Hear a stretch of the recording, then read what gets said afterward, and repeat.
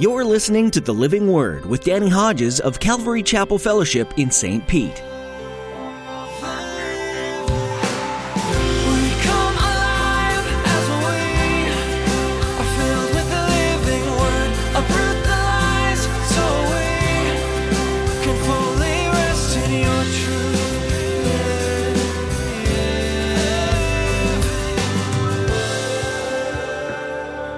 First of all, her faith, saving faith. She's mentioned in the New Testament book of James. And let me give you the context.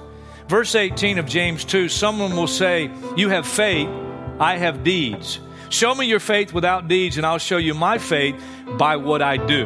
Then it goes on to say, hey, the demons believe in God, but they don't have salvation. Then it gives Abraham as an example, and the deeds that proved his genuine saving faith. The story of the Canaanite woman Rahab in the Old Testament is a powerful illustration of both faith and putting that faith into action. Not only does this account teach us what showing our faith by our works looks like, but it also shows the extent of God's grace. In today's message, Pastor Danny reflects on one of the greatest examples of repentance and obedience to God. In his study, you'll learn about the radical transformation that took place in the life of this Canaanite woman who turned from her life of harlotry. Now here's Pastor Danny in the book of Hebrews chapter 11 with today's edition of The Living Word. Hebrews chapter 11 is where we are. And if you've been with us, you know we've snailed our way through this chapter and it's been great. Now we come to a character that I never get tired of reading about and teaching about. Verse 31, by faith the prostitute, Rahab, because she welcomed the spies, was not killed with those who were disobedient. Last week, one of the things we looked at, the people's faith and the conquest at Jericho. Jericho dates back more than 10,000 years. It's the most ancient known city in the Bible. And a lot of things I could tell you about Jericho historically, but one of the things that I want you to really see more than anything else, Leviticus chapter 18. And I'm not going to read the whole chapter. I don't want to read the whole chapter, and you wouldn't want me to. Why?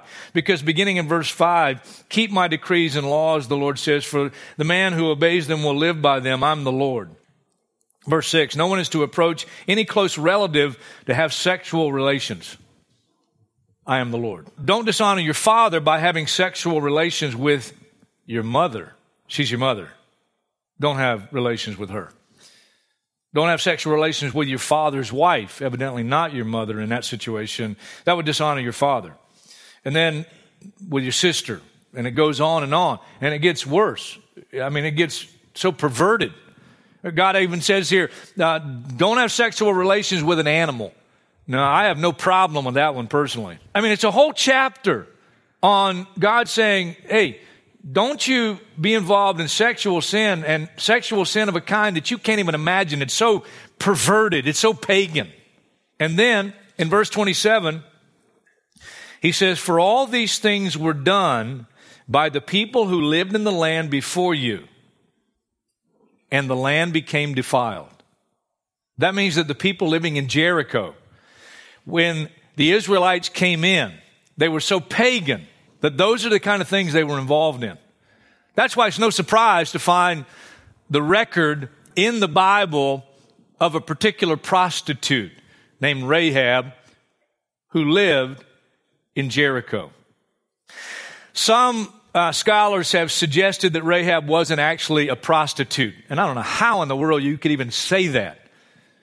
Because the Hebrew word that's used over and over again, not only related to Rahab, it means a harlot, to act as a harlot, to commit adultery. You find in Genesis 34, Genesis 38, Exodus 34, Leviticus 17, 19, 20, Deuteronomy 22, etc., etc. A lot of verses, and all the same exact meaning.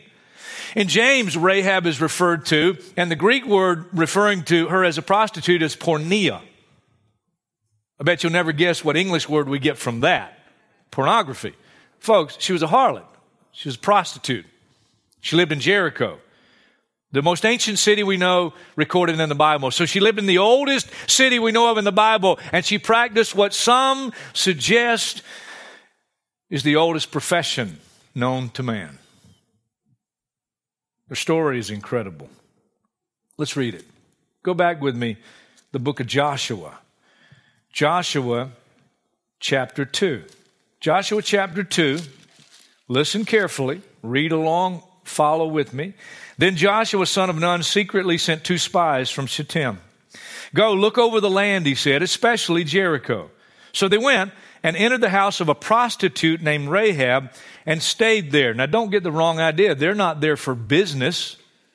They're there because they're spies, and it's the most strategic place for them not to be detected.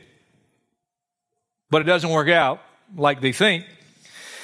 King of Jericho was told, look, some of the Israelites have come here tonight to spy out the land.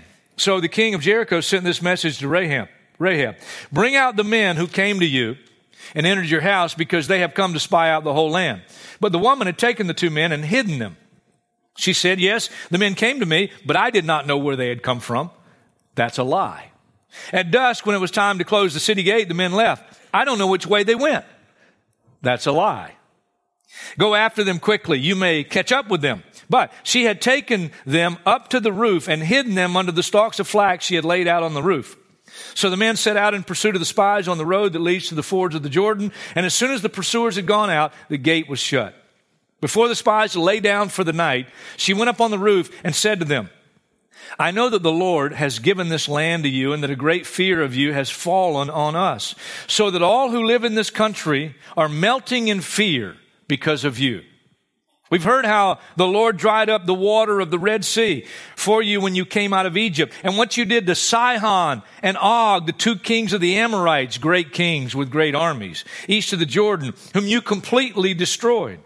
When we heard of it, our hearts melted and everyone's courage failed because of you. For the Lord your God, listen to what this lady says. The Lord your God is heaven, God in heaven above and on the earth below. Now then, please swear to me by the Lord that you will show kindness to my family, because I've shown kindness to you.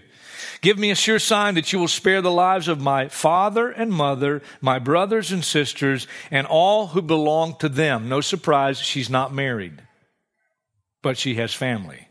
And that you will save us from death. And here's their response to her.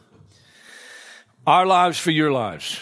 The man assured her, if you don't tell what we're doing, we will treat you kindly and faithfully when the Lord gives us the land. So she let them down by a rope through the window, for the house she lived in was part of the city wall. Now she had said to them, go to the hills so the pursuers will not find you. Hide there 3 days until they return, and then go on your way. And the men said to her, this oath you made us swear will not be binding on us unless when we enter the land you have tied this scarlet cord in the window through which you let us down. No surprise, she has a scarlet cord. She's in the red rope district. It didn't go over either of the other services either. Getting tough in my old age. And unless you've brought your father and mother, your brothers, and all your family into your house. If anyone goes outside your house into the street, his blood will be on his own head. We will not be responsible. As for anyone who is in the house with you, his blood will be on our head if a hand is laid on him. But if you tell what we're doing, we will be released from the oath you made us swear. Agreed, she replied. Let it be as you say.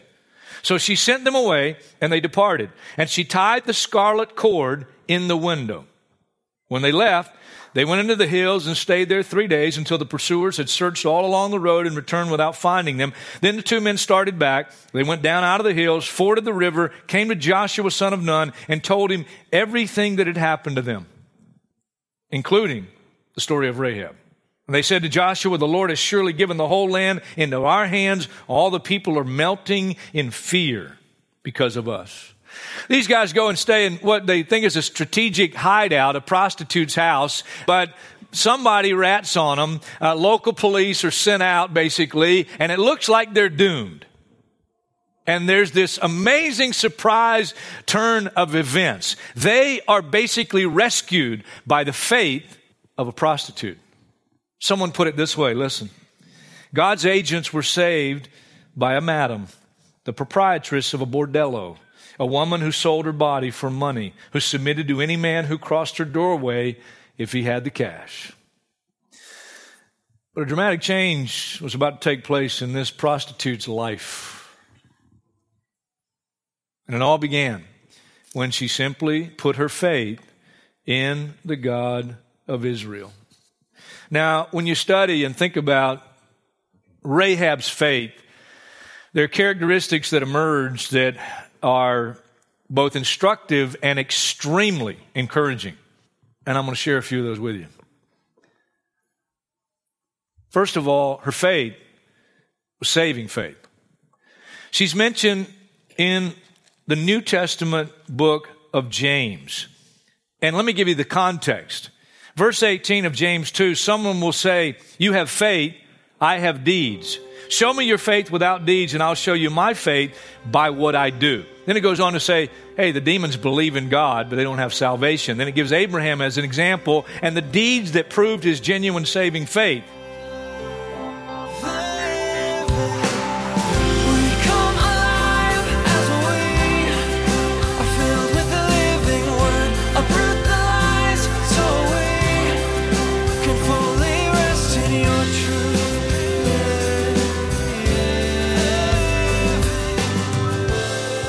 Thanks for joining us today to study the book of Hebrews. There's so much to learn, so we hope you'll keep coming back to study with Pastor Danny Hodges. You can find more of the messages from this series right now on our website, ccfstpete.church. You'll be directed to our YouTube page where you can find a number of teachings from Calvary Chapel Fellowship and subscribe to our channel. Come connect with us on social media as well. You'll find the Living Word on Facebook, Instagram, and Twitter, and jump into the conversations there. You'll be able to find links to all of these at our website, ccfstpete.church.